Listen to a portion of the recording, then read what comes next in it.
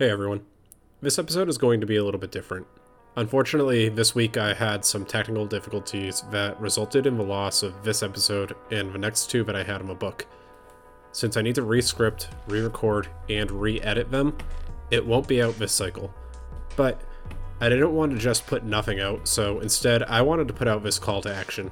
Recently I've been getting a lot of really interesting questions on my Instagram regarding stuff that I can't quite make a full episode out of, so I thought, why not do some mini dives that I'm calling Shell Bites. I put the first one up on the account, it's under my saved stories, and if you don't follow it, that's at shell_pod. So, do you have any subjects or questions that you want touched on? Is there something that interests you about the field or hacking in general that you might think I can answer?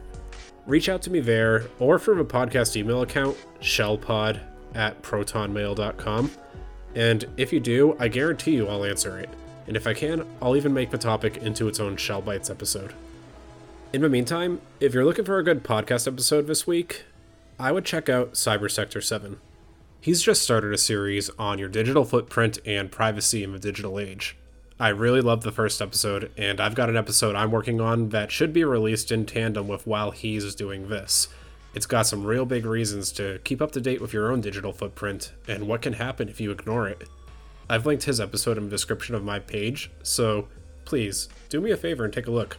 As always, I'm John Cordes, your host of What the Shell, and I'm looking forward to coming out of this intermission with a lovely new set of episodes, starting with Jonathan James, the first teenager to have been sent to jail due to cybersecurity incidents. I'll see you in 2 weeks, where we get back to our regular schedule.